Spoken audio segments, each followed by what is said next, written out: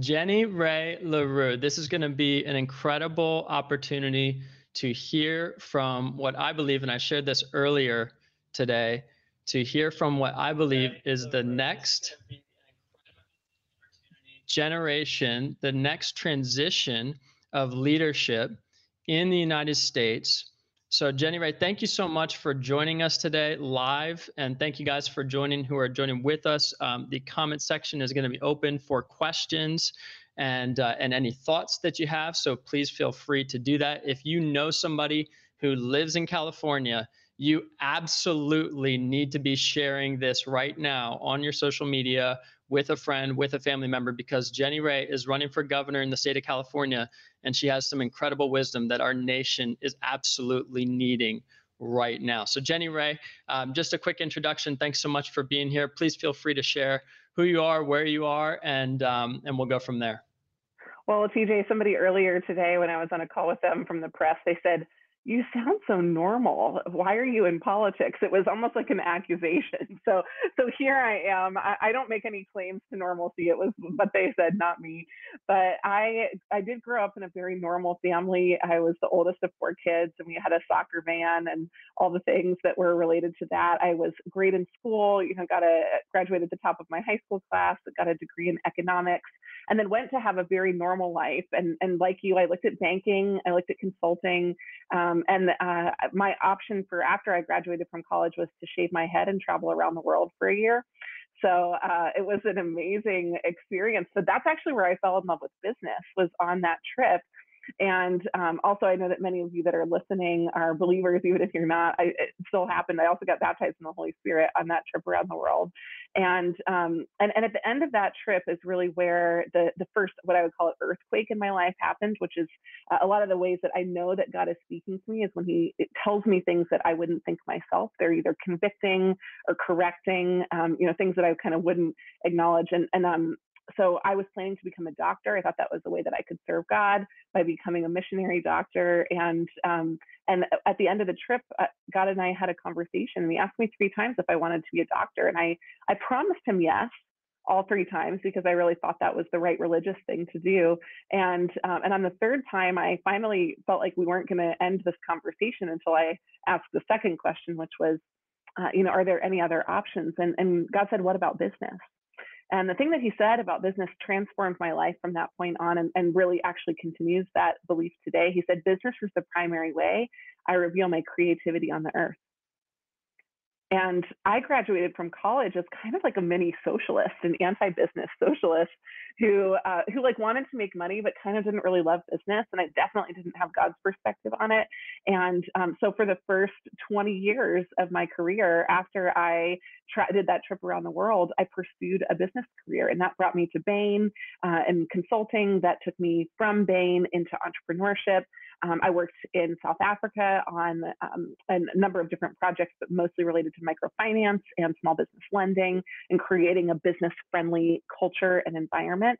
And then ultimately, I drove my tiny Honda with everything I owned in the back of it out to California 14 years ago. And I came out here to build the California dream. And that's really where my adventures in California began. That is one of the most succinct summaries of a very action-packed life that I've heard. You've done that so well. You must have shared that a few times by now. I've shared it a couple of times. I didn't even throw in some of the good stuff. You'll have to stick around to hear some of that later. Well, let me just touch on a couple things. And guys, just if you're joining right now, I'm hosting Jenny Ray LaRue, who's running for governor of California. And just very quickly, I shared this earlier with everybody, but the Lord's been speaking to me. Similarly, Jenny Ray sharing some of her stories about how God's kind of led her on her journey. And the Lord's been speaking to me recently as he's been leading me on my journey and sharing, "Hey, TJ, there's going to be a transition of leadership in our nation, and it's going to come from unexpected places and people who need to step up, who I've called to step up, who haven't been in those positions before, who people aren't expecting to step up or to show up, and they're going to be exactly what our nation needs. And you came to mind as we were thinking about, who could we really like. This is sort of a platform of sorts, right? And Mhm. we all have a platform, we all have a voice, Yeah. and you were talking about the privilege of being able to represent voices and have a Yes. voice in the role that you're in right now. And in many ways we all each have our own responsibility. And I was just thinking about it. I was like, we need to use what we have, which is this voice, to bring on the voices that are going to be leading, that we need to be leading. And in this time of transition that I really see happening, you came front and center for sure. And so I'm just grateful that you're here and are able to share today. But the first thing that you said, and we were even talking about it before we hit record, was just I was asking, hey, is there anything that is like come up for you as you're on this journey? And you were like, and we were talking about just even your story and what you'd like to share, what you'd be open to share, and what you wouldn't be. And and you made a comment about social media, and it tied in perfectly with what you said initially about somebody saying you're so normal. Can you tell me exactly what you said before we hit record about the social media and what the Lord spoke to you? Yeah, sure. So, right, part of the political process is you hire people who've done politics before, and some of their job is to figure out where all of the landmines are in your life. And so, somebody kind of advised me when I was about to run for office. And by the way, this is a long journey, TJ. I want to share a little bit about that as well. But when I was getting very close to making my decision public, they said, "Hey, you really need to go back through all of your social media and make sure there's nothing uncanny, not any red Solo cup pictures of you in a basement when you were in some kind of other environment." And I stayed awake late at night for a couple of nights, going through my social media and kind of looking for this stuff. And it was honestly pretty vanilla. It was like my kids and, me in a really pretty place in Peru. It wasn't anything that was like that. But finally, on maybe the third day, the Lord just said, "If you remove it, does it mean that it didn't happen?" Right. And it was just kind of this clarity moment for me that I think a lot of people spend their whole lives chasing an illusion of themselves instead of just owning what they have or haven't done, really being frank about mistakes that they've made. And look, I think we all should highlight the things that have gone well for us. It's part of carrying the testimony. It's part of reviving the things that are dead and not reflecting on the dead man, that is who we were before. But ultimately, I wasn't trying to create and edit out a life that was that existed before. I just was like, if something comes up and somebody wants to attack me, which I actually have come to now expect and actually treat it as a sign of blessing. I'm like, if somebody's attacking me, it means I'm doing something right. Then I need to have a different attitude toward my past, and I can't be afraid of it. So I felt like it was just part of the Lord coaching me on how we own the things that we've done and what we need to do with that going forward. So I am thoughtful about what I put on social media. I always have been, but it wasn't time to freak out about it or think about how people would use it against me. If I said it, I said it. If I did it, I did it. And that was just as clear as it needed to be. Yeah, unbelievable, like revelation in that moment. And the other thing is, and you said this, and I want to highlight this too. You didn't say it now, but you said it earlier. You said, there were things that I've shared that I believed, and beliefs can change over time. It was something to Okay. that effect, right? Totally. And Yeah. and I think it's the definition of grace, right? It's I am where I am, and God's more concerned with the person I'm becoming than who I've been. That's right. And it sounds like there's just that focus, that laser focus. This is the person I'm becoming. This is the person God's made me to be, and I want to become more and more like that every single day in His original design for me. And I also understand I've done things, and I probably will continue to, not intentionally, that or maybe not is exactly aligned with that. And so I think that message for people is super, super important. I want you to share very quickly about that journey leading up to a decision to run for Yeah. governor. And guys, just like as a reference point, I was literally looking up governor because I was thinking in my head, I was like, what's a word that would maybe resonate with people? Governor feels distant sometimes, it's like Sure. you sit somewhere. CEO of a state is like, it's so, for somebody who's business Yeah. minded, it's like, oh, that's the CEO of the state. That makes so much sense to me. It Um, is.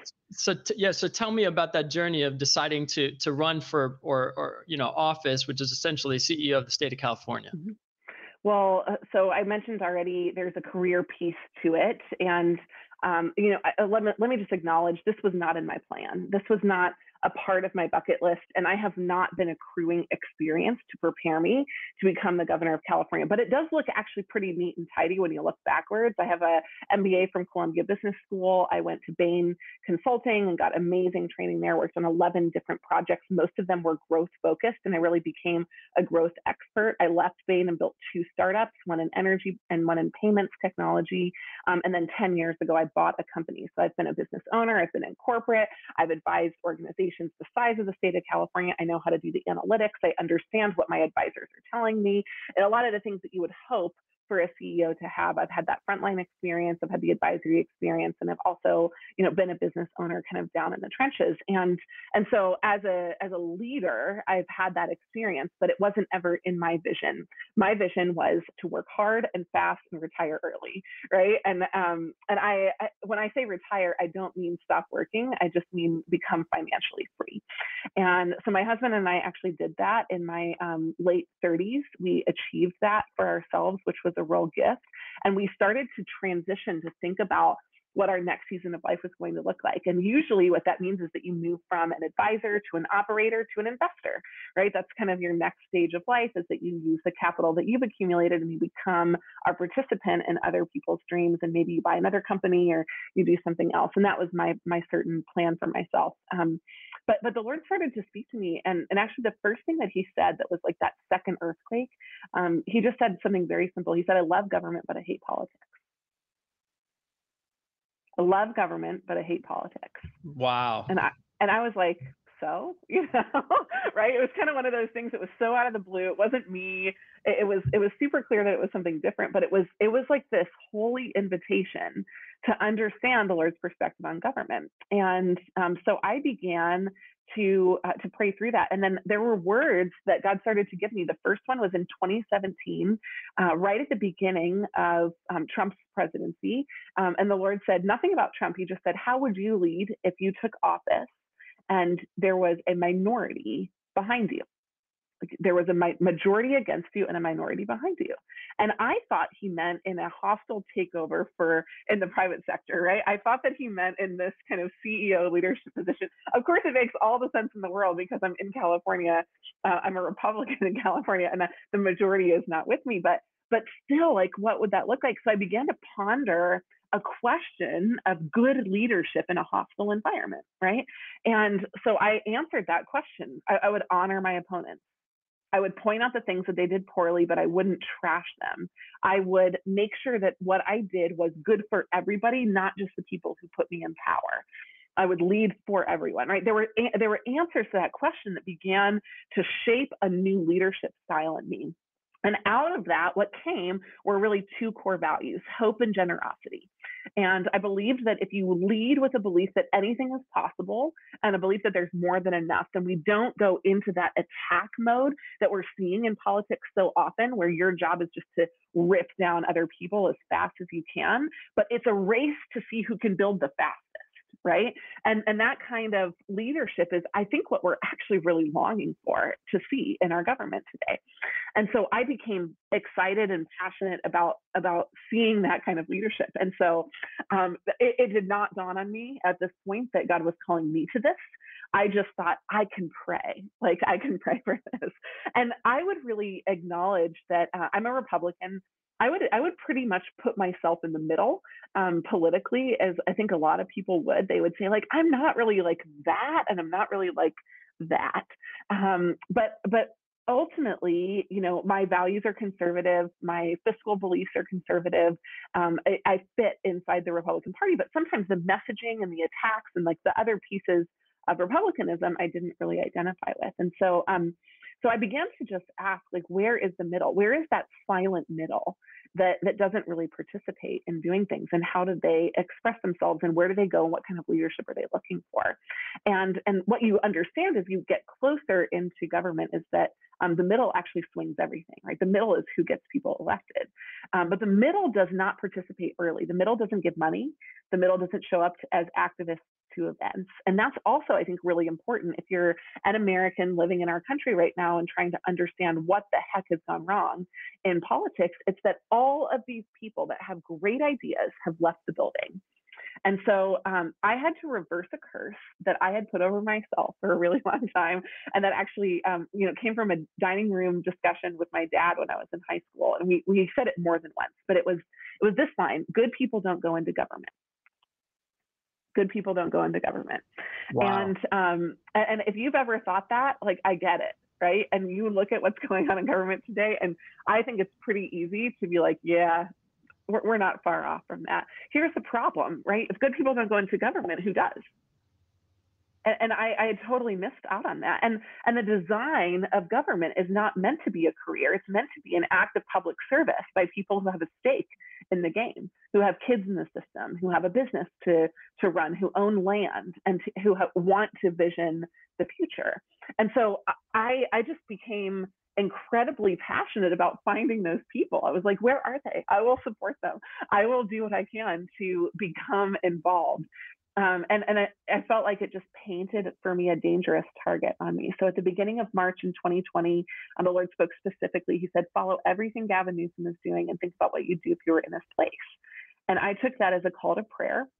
I thought that meant, you can be rude about somebody if you don't understand their job, if you don't understand the responsibility that they carry, if you don't understand, and certainly if you have no better ideas, then you kind of should just sit down and sideline yourself. And so I pursued understanding of the governorship of California so that I could pray effectively for Gavin Newsom. And I have remained faithful in prayer for him because I want good leadership in this state, and he is our current leader. And my family and I have even driven around his neighborhood and prayed over his home and prayed over his family and prayed a blessing over him because we really believe that he's called to something amazing. Unfortunately, I just don't think that he's very good at being the governor of California. And so, as I was pursuing understanding, I was reading the budget of the state, and that's not something I advise anybody to do. It's a very long budget. It's very complicated.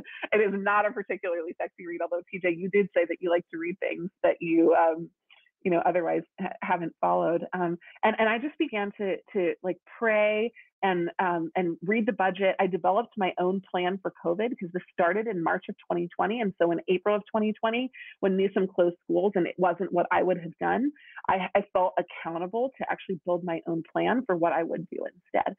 And so I built a data model. I stayed up until 3 a.m. and I scraped a bunch of websites and I pulled data into it and I created a model and I identified my metric for management, which would have been ICU capacity. His was always case numbers. And, as you know from business, if you have the wrong metric, you can run an organization into the ground super quickly. Well, here we are 2 years later, we've lost 1% of our population in California. And so, I began that exploration really just to say, you asked me to be succinct and I have not followed that line, but I began the exploration as a desire to understand God's heart for government and then to understand how I could be a place in that. And I just figured that as a business person and as an owner of a business and as a mom and with the farm that we have, that I had plenty of responsibility already on my plate. But what I didn't recognize is that the Lord was giving me a heart so that he could bring heart into the government of California. And so he began to nudge me. I went on a visit down to Sacramento and stood outside the gates of the governor's mansion, which is currently unoccupied. Gavin Newsom doesn't live there. And the Lord spoke to me a little bit about Newsom. And then he said afterwards, what would you do with this house? And I got in the car after having a conversation with God. And I looked at my husband and I said, I think God's, I don't know, right? I'm going to need verification on this, but I think there may be something there about the governor of California. I was like, don't worry, it's not soon. 10 years or 20 years from now, but like, will you pray about it? And usually when I give my husband that kind of assignment, like we just never talk about it again, right? Because he didn't want me to become the governor of California any more than I wanted to become the governor of California. But 6 weeks later, to his credit, we were sitting in Texas, and he looks at me from across a hot tub and he says, "I'm in. I'm in. I'm behind you." And I said, "What are you in for?" And he said, "The answer is yes." I was like, "What is the question?" Right? Like, this has been weeks since we had talked about the last time. And he said, "We need good people in office. If you want to run, I'm with you." And that really actually began a fervent prayer journey, and where it accumulated, and where it kind of came to a crux was in February of 2021.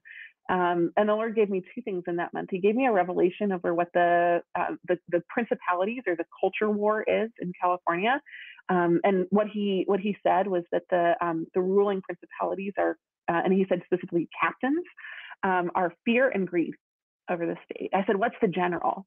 And it took about 10 more days of early morning listening, about 5 a.m. And the Lord said, "Corruption." And I said, "Oh, good. I'm going to go after corruption." And he said, "No, you won't." I was like, I'm not really sure why I wouldn't go after corruption. If corruption exists, why wouldn't I go after corruption? He said, "Because if your assignment is to fear and greed, if you release hope and generosity, my two core values, right? If you release hope and generosity, a people who are hopeful and generous can't be corrupted." And so it broke down for me an understanding of the keys to California. The keys to California are that our current leadership are ruling under the guise of fear and greed, right? And greed is basically a belief that there's not enough for everybody, so we have to steal from one another. And fear is the belief that that everyone is your enemy. And neither one of those are true in the kingdom. And so I was like, well, what does it look like to be different than that? And again, I'm coming at this with a very fresh perspective. I'm not, though, naive, because I've led cultural transformation before, and I understand a battle when I see one. And then this is a battle, if not a war. This is a war of a generation over California right now. And so, but it's very clear the war isn't against people. It's not against parties. That's what we've been missing. We keep thinking that our enemy is a party or a person. Our enemy is not that. Our enemy is a cultural belief system, what some people would call a stronghold in the spirit realm. And that's where our fight needs to take place. And so our weapons are hope and generosity, and our campaign pours into that. And we are generous beyond measure. What does that look like? Well, we can't necessarily be financially generous. We have campaign rules that we follow up with, but we share our email list. We give people ideas. We offer to help them in ways that is beneficial to them, not only beneficial to us. These are things that you don't see very often in government or politics, and it's part of transforming the culture. But really, the final moment, the decision was made for me when on February 28th, and the Lord had told me I'll know in February. So true to his word, right on the last day, February 28th, 2021, I cried out to God and I said, if you ask me to do this, like you've been leading me into this, if you ask me to do this, I'm going to lose everything. Like, and the Lord has been faithful to our family. The things that we have, our farm, I had a dream about on my 30th birthday, our business. I went to bed one night planning to quit. I woke up the next morning and felt like it was a thought. I think it was a God thought that was like, buy the business from this guy. Like our blessing has come from being obedient to things that God's asked us to do before. And so I thought, like, if you ask me to do this, everything you've given me is in peril. And you know what he responded? He said, "You will. You will." Wow. And what I responded, like, what? And he said, "That's what it takes to become a public servant." Mm-hmm. And so it was then that I had a choice to make, right? This is not a career move for me. This is not a shift toward anything else. This is an act of surrender like I have never surrendered anything in my life. And it's me saying, okay, if you gave me the skills, the ability, and the experience to do this, which I do not recognize because I don't feel like my voice is the kind of voice that is in this space right now, but I will be obedient. I'll walk into it and I'll do everything that I can with what I have. I'll pour my money, my time, I'll pour my leadership, I'll pour the people that I know into this, and we'll give it everything that we've got. And that's really where the journey began. And I ran in the recall election last year. I raised about $1 million. I didn't win. Gavin Newsom is still our governor. And honestly, like afterwards, I was like, maybe I'll go build a different business. And I started to have this flourishing around classes that I was teaching on finances. And God just again gave me very specific direction. He said, do not charge anything for those classes and don't plan anything after the second week of January. And then again in February this year, I had another conversation with the Lord. I was like, I don't really want to run again. Can I just help other people? Can I do something else? And the Lord just like through a very long encounter, but the crux of it was, he said, here's the problem. You're thinking about your political career and I'm thinking about California. Which one of us is right? And like, I didn't get into this for a political career in the first place. And that political thing gets on you pretty quickly. And people were like, hey, what about this strategy? If you run for this and then this, then you'll be in a great position and you'll have this fundraising base and you'll do X, Y, and Z.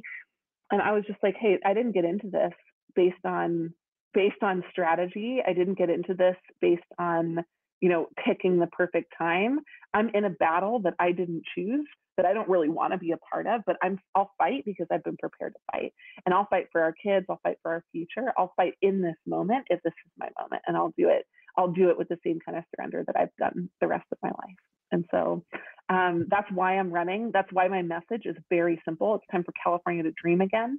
The message is one of solutions. Every problem I draw closer to in the state, I'm convinced, as I talk to the experts that are closest to the issues, that there are solutions, but we lack the leadership and the political will to get us to where we need to go. And our future is remarkable. I can see it. Everybody can't yet, but I can see it. I can see with a vision what it looks like to have more than enough water, plenty of businesses, thriving communities, and all of the other reasons that I love California, like the incredible nature that we have. I can see that in the future, but I think now is just my moment to build that for everyone else. Wow. Okay, we voted for you in the recall, but like there's another level right now. Yeah. And when I say that, let me preface this. Let me preface this. The very first question I had written down, the very first question was very simple, and you've answered it, but it was, what's your motivation? Mm-hmm. What's your motivation? And that is a very simple question for people, but you can, and we talked before, again, back to the conversation beforehand, and you said, what was something that resonated with the audience before? And I said, hey, it was this episode, and it was because it was just real. Yeah.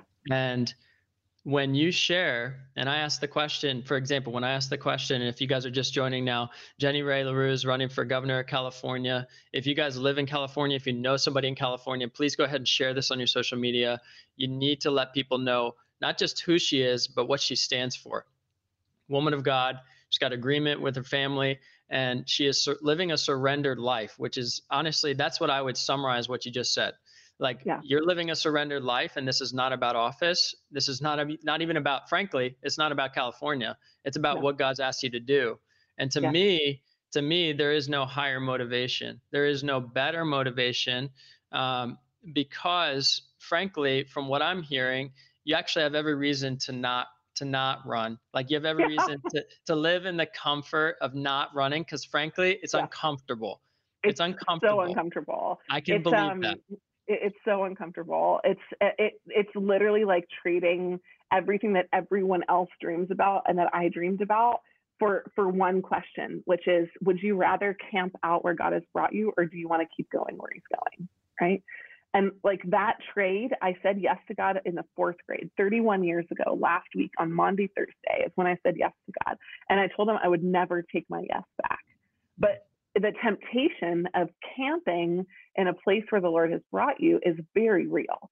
And that place for me was like a very happy place, right? A private farm, my kids around me, no attacks on our life, on our like business, a place of authority over people, the ability to serve, the ability to give, like kind of all the things that I feel like you speak about. And if you read the Psalms, the happy ones, not all of them are happy, but like the ones that are like, about the flourishing of the Lord and your children around you. It's like, that was the moment that we were living in. But really, like, the Lord's presence in my life, like after I said that yes last year in 2021, the presence of God came so tangibly in our house, that like I've only ever felt that once, one other time in my life, and it was the week that I got engaged. But it was like it was just like this blanket of peace, right? And I think if you're entering a war, what better tool to have than a blanket of peace? But I want to just highlight one thing, TJ, because this is something that God, I really had to make sure that I was clear about, that I don't get credit for my initial obedience. Like, you can say yes, and there's that boldness in that moment, and people can be like, "Great job, you said yes." Like, I get credit for walking with Him, for doing this with Him, and the challenges get larger, and the impact is broader. And I'm going into a convention this weekend where now I'm in the top two candidates to be on the ballot. Like, I wasn't really ever in that position last year when I ran, but there are millions of people who now know my name in the state of California, who now know what I stand for, at least 5 words. Most people can handle 5 words about somebody in government or politics. That new level of visibility comes with a new level of responsibility. And I think this is what I didn't understand when I pursued what I thought was the American dream. It's that the American dream is an idol of irresponsibility. Right? What we try to do is get to a place where we where we have no accountability or responsibility to anyone. Like, that's what early retirement means to most people. And actually, I think that what God is doing on the earth is taking people who have said yes over and over and over again to increasing responsibility. And now, like, I read the parable of the talents, and I'm like, whoa, man, they probably weren't celebrating the way that we think about celebrating when God gave them authority over 10 cities, right? Like, that's a whole heck of a lot of responsibility. And but now I understand it differently. I understand that the favor of God looks different than the American Idol version of that. And I think Wow. that's what So it's the about. American dream is an idol of irresponsibility. It is. Like, wow. Hold on a second. I just have to process that. And if anybody's watching, like, they can see my head just kind of like doing I need to sit with that thought for a while. If you're listening, you don't see me, but it's like that thought right there is so powerful. Now, here's what's really interesting is I talk a lot about the idea of over responsibility. Now, here's what's Mm-hmm. very interesting, okay, is that a lot of how injustice is being fought is from that place of over responsibility, which is Yeah. false self-righteousness. Yeah. And then at the other end of it is this American dream ideology, thought, vision, frankly, that is the idol of irresponsibility. So you have these two sides that are kind of at war with one another. In other words, on one side, you have people who essentially, for lack of better words, want the position of leadership, want the power, want the you name what. And then you have other people who don't want any of it. And then you have the people like yourself who are saying, hold on a second, I'm surrendered to what God's doing, and I don't want it, but I'll do it. Yeah. I don't want it, but I'll do it. Lord, if you say that this is how we're going to do this, then I'm with you. And those people, that surrendered life, that frankly, that's what that is. That surrendered life that you're talking about, that is unconventional leadership. And if I summarize everything that you've shared so far about not just the vision for California, not just your process for how you even got there to the decision to run for governor of California, not just what you've shared anecdotally around your own personal thoughts on that journey, it is summarized to me as unconventional leadership, which is why, back to the beginning of our conversation, that person who said something to you earlier today about, hey, well, this is unusual. You're running for governor. You seem like a normal person. I get why they're saying that, right? That's called Right. unconventional Exactly. leadership. I don't really desire this. I don't.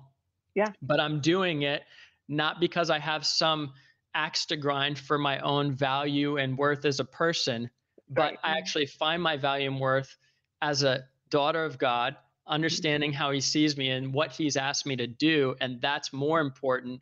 And I'm willing to lay down in agreement. This is the other part that's wild that we could touch on for probably another 3 hours. In agreement with my husband. That's a crazy thought because a lot of people don't understand the value of that.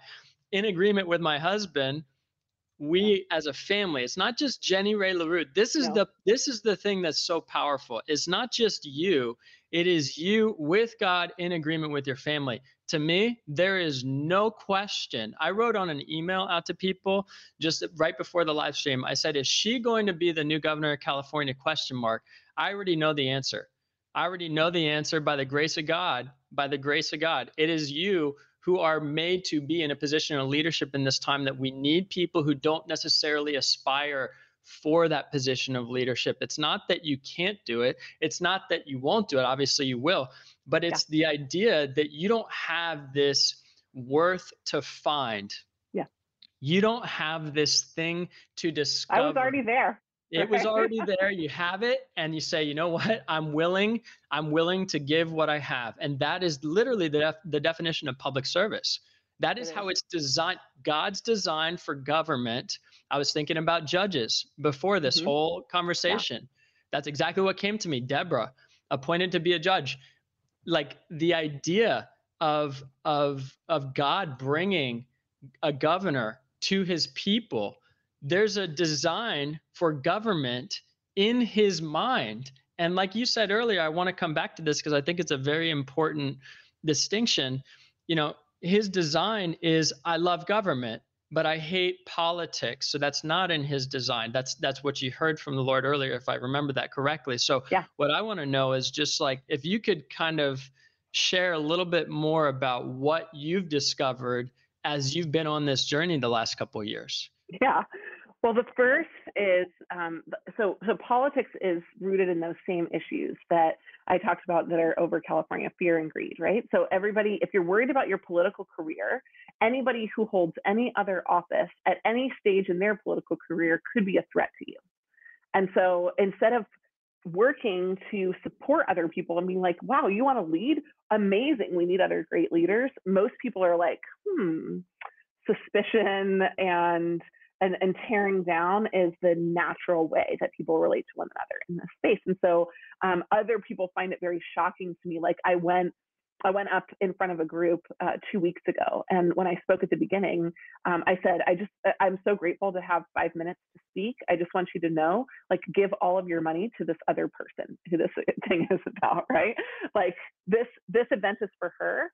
I want you to honor her with your gift. And that wasn't my job in the event, but it's what I believe. I believe that there's more than enough money to fund candidates all over the state. There are more than enough donors. There's more than enough staff. Like there's more than enough of everything. And so I believe in generosity. And what we see in politics is that, like, if people don't believe in that, then they start to find ways to erode their influence, and they view other people, instead of it through their own lens of their core values, they view them as tools in a political game of pawnmanship. And again, I just want to highlight that some people would call my belief about that naive, but it's not. It's actually long range thinking, because when you invest in other people generously, then you do build alliances, but it's not based on tit for tat, which is very fragile. It's based on authentic belief that somebody can do extremely well. And so just a quick highlight about what the role of the governor is in California. So the governor has really 5 tools of management. One is the budget. And so the budget requires that everything that is in the budget, the governor initiates, right? So the governor is the one who speaks on the kind of key high levels. Now, then the legislature comes back and it's like, change everything. And then you have a lot of negotiations that go back and forth. But ultimately, if it's in the budget, the governor approves it. The priorities are set by the governor. And so is there a negotiation? Absolutely. But is the governor kind of in that role and responsibility? Sure. So priorities of funding are set by the governor. The second one is appointments. Right. And so I have hundreds of appointments into the judiciary, but also into the like massive administrative state. The unelected bureaucrats of California are under the office of the governor. And so again, it's an opportunity to impart a different kind of culture into really, an organization with about 80,000 employees. It's massive. And then you also have things like executive orders. which are very few and far between, the veto, and then really finally the message. And so when people are voting, I think that they sometimes think that they're voting for a governor that's going to do one thing or another, but it's a very complex job. And if you think about how to do that with politics, I think that if people are honest with one another about what you want to get done, we're going to get some things done that haven't gotten done before. And there are going to be other things that I am not going to let get done because I'm not going to trade them, because I'm not trying to politic my way through. I'm trying to govern a state, right? And so, so that trading and that like backroom negotiation and kind of that whole process is, I think, what a lot of people have seen, because when politicians come out from the back room, they make excuses. They don't make progress. They don't get things done.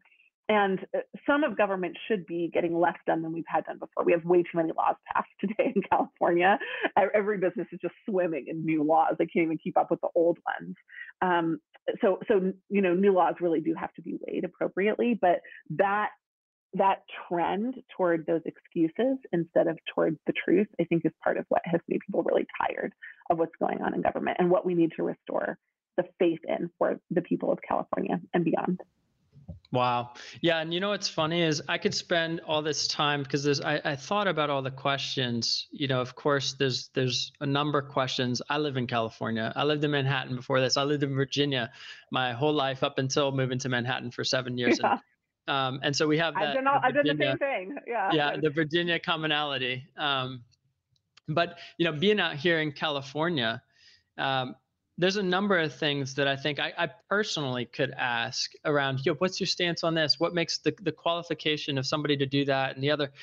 But frankly, there's absolutely nothing more important to me than somebody who has insight to see beyond the superficial, to see beyond the things that we'd read about in a headline, to actually understand their motivation and to understand that they actually have more to lose by doing this than they do to gain. And actually, maybe that's not fair to say. I would say I would say that, TJ, right now, the currency of California's government under our leadership is that if you do something, you're probably doing it wrong. So they are rewarded for doing as little as possible. I think that is a very accurate statement. And you can see it across the board in different organizations. There's committees that are formed for a year and a half. They have no bylaws and no purpose. They'll spend $1.5 million staffing up an office with no objectives. Like, these things you have not seen anywhere else in your career, right? And so I think you're exactly right. I think you're pinpointing that. And that's one of the issues that we have, and one of the reasons why these crises that are being kind of manifested all around us are happening, because no one is encouraged to be bold and courageous to solve problems. And that's the you know, just in reference to that, maybe quickly, I was going to say just very quickly, I think in the natural, absolutely. In the supernatural, I was going to say you have so much to gain by being obedient to God. That's what I was going to finish with. There's everything, there's everything to gain there. Yeah, that's also true.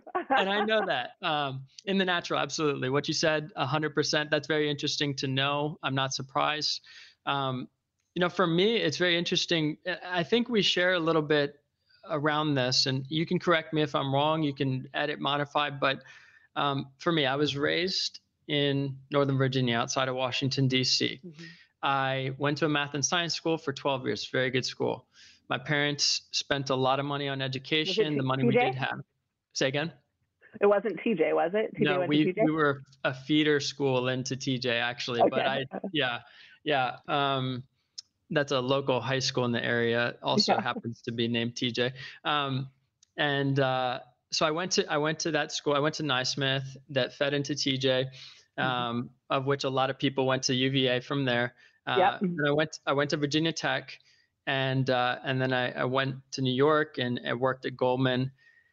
And you know, then I left. God gave me peace. I left and had just a number of crises hit my life. But the long story short of that is, you described those as earthquake moments. I think that's a very appropriate term. But the long story short of that is to say, I grew up with the understanding that I was adopted through Catholic Charities. I was raised Catholic, by religion. I didn't have an understanding of a relationship with Jesus. I just didn't know what that was. And in my 20s, hungry for God, on that search, discovered that, encountered Jesus, a whole, renewal of my mind, the whole thing. So on that journey, I have discovered just how much deceit there can be in the quest for knowledge and information, and the idol of education, frankly, the idol of education that leads you to think that more knowledge is more power, is more wisdom, which has nothing to do. Wisdom has nothing to do with more information. Knowledge is helpful, but you can be wise without that knowledge that people are seeking through information. Yeah. And I've gone through this experience. I share all that to say, my perspective on the world has absolutely done a 180, and over the last 15 years. And as a result, my perspective on policies, honestly, have also adapted, modified, changed, been updated, so to speak. And I see through a lot of the things that I used to agree with. I see through it because I came from a place where it was very much one way of thinking. It was very much one way of thinking. It was honestly judgmental towards anybody who didn't have an education. Let me just put it that way. If you're not educated, then I have a certain perspective of you, and your thoughts really don't come to bar with my thoughts. That was how I was raised. I'm not saying that's how I, desire to think. I'm not saying that's right. I'm just saying that that is a subconscious thing that is embedded into the idol of education. I'm not saying education's bad either. However, what I've grown to understand is the importance of having wisdom in making decisions while taking in information, while seeking knowledge, asking the Lord for wisdom. Okay, how does that, given that you went to UVA, you went to Columbia School of Business, right? Columbia Business School. You were at Bain, which is amazing. You have this incredible resume. Yeah. Oftentimes there's a very one way of thinking approach that comes through a lot of those paths that exactly what I'm talking about. Totally. And so how do you kind of, what's your take on that? And how do you perceive the overlay of wisdom on top of all of that, on top of that experience? Yeah. Well, that's part of, I think, why maybe I started my story with the shaving the head and the traveling around the world, because I think that probably the most meaningful things that I've learned have not been in the halls of high esteem, right? And so the traveling and the learning was pretty incredible, pretty remarkable, and watching how people serve or what kind of shapes an economy, in practice, not just in theory, I think was pretty incredible. And it drove me to seek another level of understanding. But if you start with wisdom, the kind of understanding you seek is really different than if you're trying to puff up your understanding and knowledge. After I did some of the work in South Africa that I was doing before I went to Bain, I sailed across the Atlantic Ocean. And I joined a crew, having been on a sailboat for a total of 2 hours prior to that. And there's something really remarkable that you learn about silence in the middle of the Atlantic Ocean when there's just not a lot out there, and not a lot going on around you, and you feel particularly vulnerable, I think, and a sense of scope of the world that is a part of an experience like that, and seeing places and doing things. Then building companies, there's just a fortitude that is required of you when you are starting something that is super different than being in the structure of another person's environment. And so having to wake up in the morning and recognize what's happening has made me a seeker of wisdom. And maybe I can just share one or two pieces of wisdom. One of the best pieces of wisdom that I ever got was from a guy who owns a lot of real estate in Arizona. And I met with him and I asked him what his kind of big takeaways were of why he was successful. And one of his rules for life was, don't let a small problem become a big problem. right? Like you don't read that in a textbook, but I'm sure that there's data everywhere that would validate it. But that was one of his management principles was right. Like if you have a leaky tap and you don't fix it, then somebody's going to have a reason to be upset with you and it could become a bigger thing. And it was just this very small thing. And like he owns like commercial real estate, like a Home Depot would rent from him. He's not just like owning two houses in Tucson, but that kind of wisdom, I think I've come to understand. The second piece is from my grandmother. This is her like investing advice, right? I was like, Grandma, you've done well in your life. You're a good investor. Like, what do you do? And she was like, I buy stocks that I never want to sell. That's her rule for investing, right? I buy stocks that represent companies that offer products or services that people will continue to need and that are based on population growth, right? And so she buys like Johnson and Johnson in 1982, right? And she just holds it. And like my grandmother has a very clear way of thinking about what adds value financially to her portfolio, which is when she invests in companies that turn that into value through other things. Now, could you have done an entire class at Columbia Business School on that kind of investing? You could have like studied my grandmother's portfolio there probably, but it wasn't information, it was wisdom that unlocked that. And what I've seen in leaders that are really good is that, information does transform. And in my business, right, 5 years of leadership through new ideas did grow my business. But what really transforms is a transformation of culture. And I would call the kind of culture that you're talking about a culture of wisdom, right? Where you focus on not everything, but a couple of main things.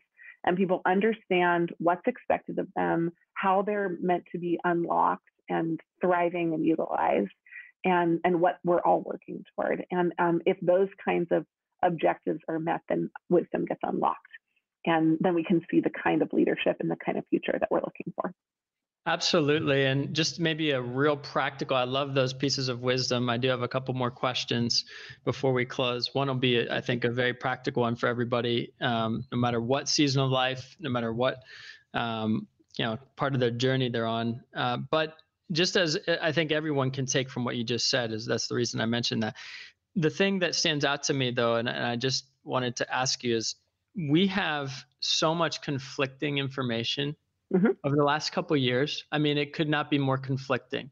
So when we talk about information, this is why I make the emphasis, the kind of like the subtlety underneath all of that is, I understand why people think they can stand on a podium and say one thing because they seek out information.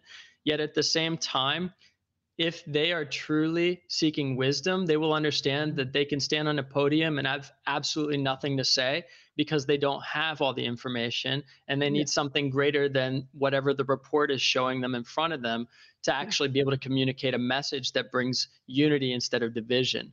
That's right. And so what I'm kind of referencing is like, okay, you just look at the pandemic, for example, and you've got all kinds of moving targets of information. This super complex situation. Very complex. How do you have wisdom in a situation like that? So for me, when I was sitting there at 3 a.m, right, felt the challenge to, if I was going to identify that Newsom wasn't doing what I wanted him to do something better, to create a different plan.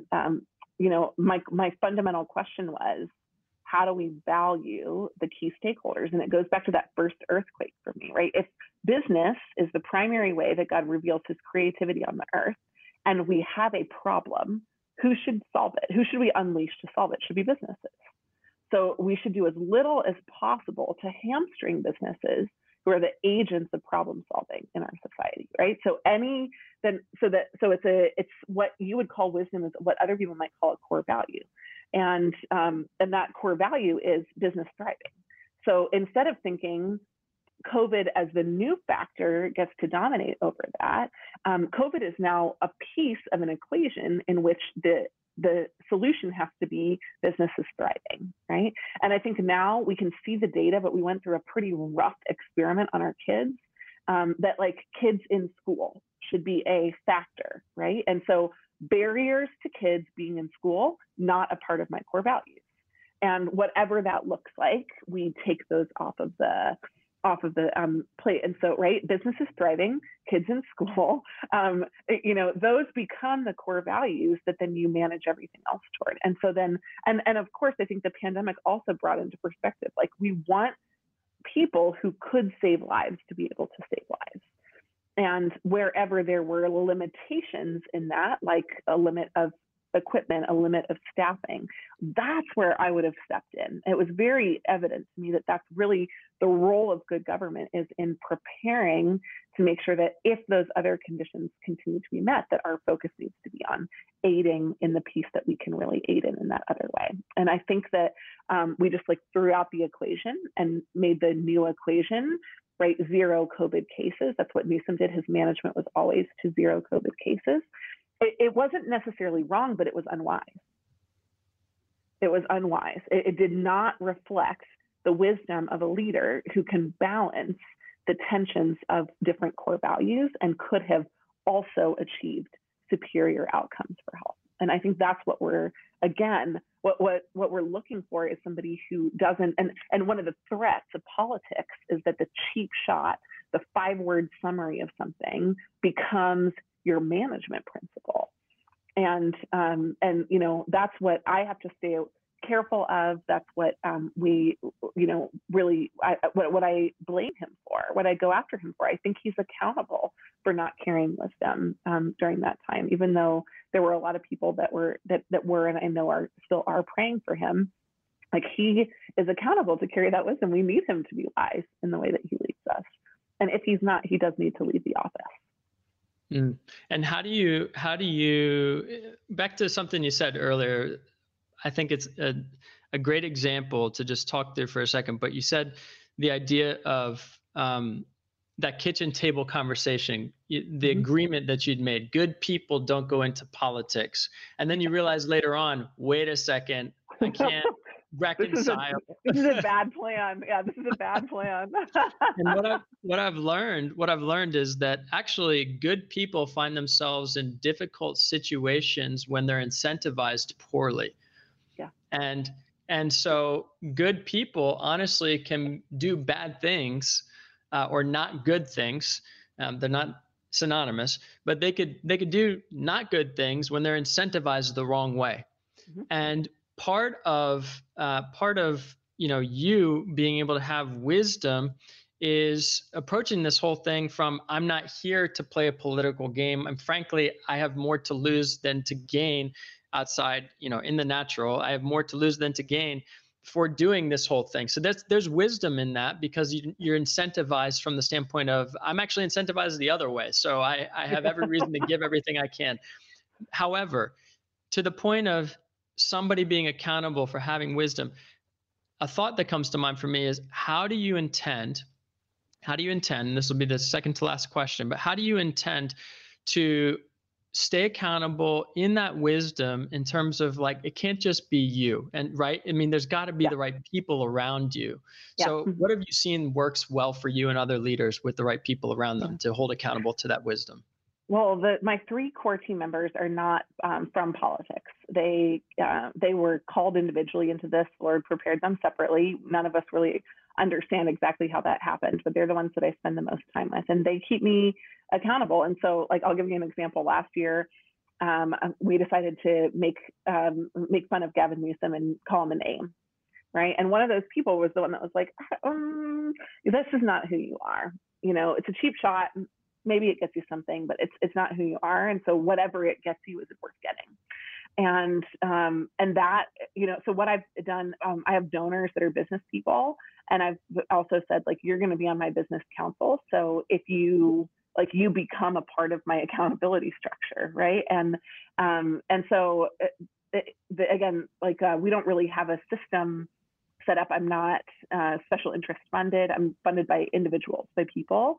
But when people donate to my campaign, I consider them, me accountable to them and them accountable to me. But I think the biggest guard is really, keeping my family close to me. Because when I look in the eyes of my kids at night, if I can answer the question, did I make them proud today? And am I proud of being their mom? Could they have been with me the whole day, seen what I did, and be proud to be their mom? Is that the kind of culture, what I did today, that I want to impart to my kids, that I want them to carry for future generations?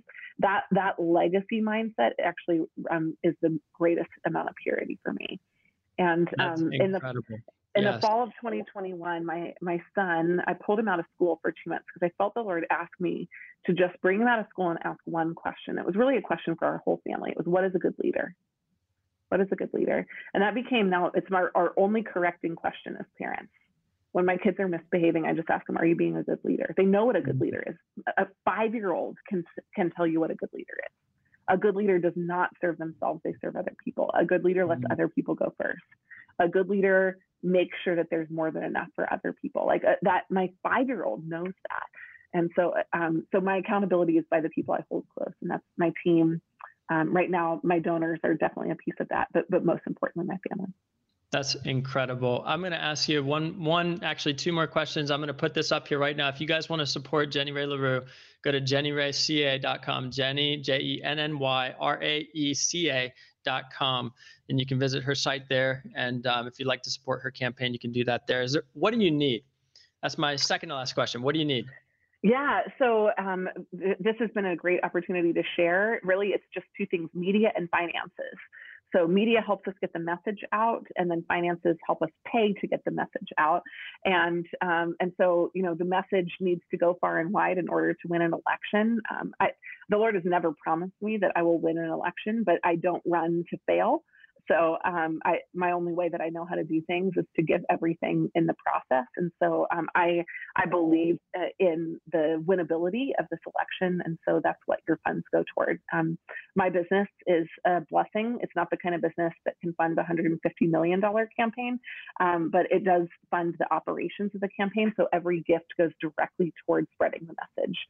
And that's a real tremendous investment that a lot of people can make. So if you're able to invest, please do. Thank you for your partnership. But if you have contacts with other folks in the media, send those our way, because the more that we're able to share this as well, that's really tremendous. Excellent. Yeah. And word of mouth, guys, even just sharing this is a simple way you can help contribute. Sharing this message on your social media, send it to a friend, family member. If you have contacts and you'd like to reach out to Jenny Rae's team, please go ahead and do that. I know we have a number of people who have connections, experience, et cetera, that I think might be interested in doing that. And the last question I have is just, we didn't talk about this much, but you've mentioned it several times. It's been the through line throughout.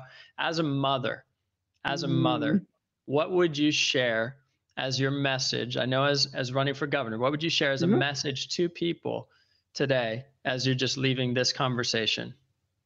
Well, when I had my kids, it was all of a sudden there was reason to live and build beyond my generation. It wasn't for me anymore.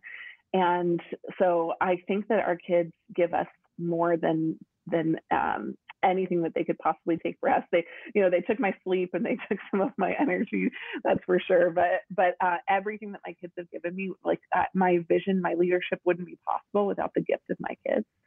And so, I'm just really encouraged when I meet families in our Hispanic communities in California, when I meet families everywhere. Like, we are bound together at the heart by our kids, and by wanting a future for our kids that's at least as good, but actually ideally better than what we had. And so I just would encourage all of us to, do what we're learning as a family, which is to build a culture of leadership in our families that we want our kids to carry, and encourage your kids to run headlong into dark places. Because my dad wasn't wrong. Good people didn't go into government, and they weren't in politics. But what we should have been talking about as a family, and where we are now, is if there's a problem, like, we're the ones that are able to fix it. And so we should be the first on the scene. And I would just invite any of you who want to get to know my family. We have videos up online this weekend. And I don't know, TJ, when this will air on your podcast, but this weekend there's a convention. I'll be openly speaking there. I'm speaking all over the state. We have events on our Facebook page. Come and find us and get to know us. We've built some real amazing connections with families all over. And at the end of the day, we love ice cream just as much as your family does. So we'd love to share an ice cream fun with you. Amazing. Amazing. Well, Jenny Ray, I know you have a busy schedule. I know you have a full schedule. Very grateful that you chose to make some time to share with us today. Thanks, And TJ. yeah, God bless you. You have an incredible story. And more importantly, just you've made with your family incredible decisions to live that surrendered life. And God honors that for sure. So I look forward to hearing more from you as you're on this journey throughout the election and supporting you in other ways that we can. So thank you so Thank much you. for today. You're welcome. Appreciate you. Thanks, All right. everybody.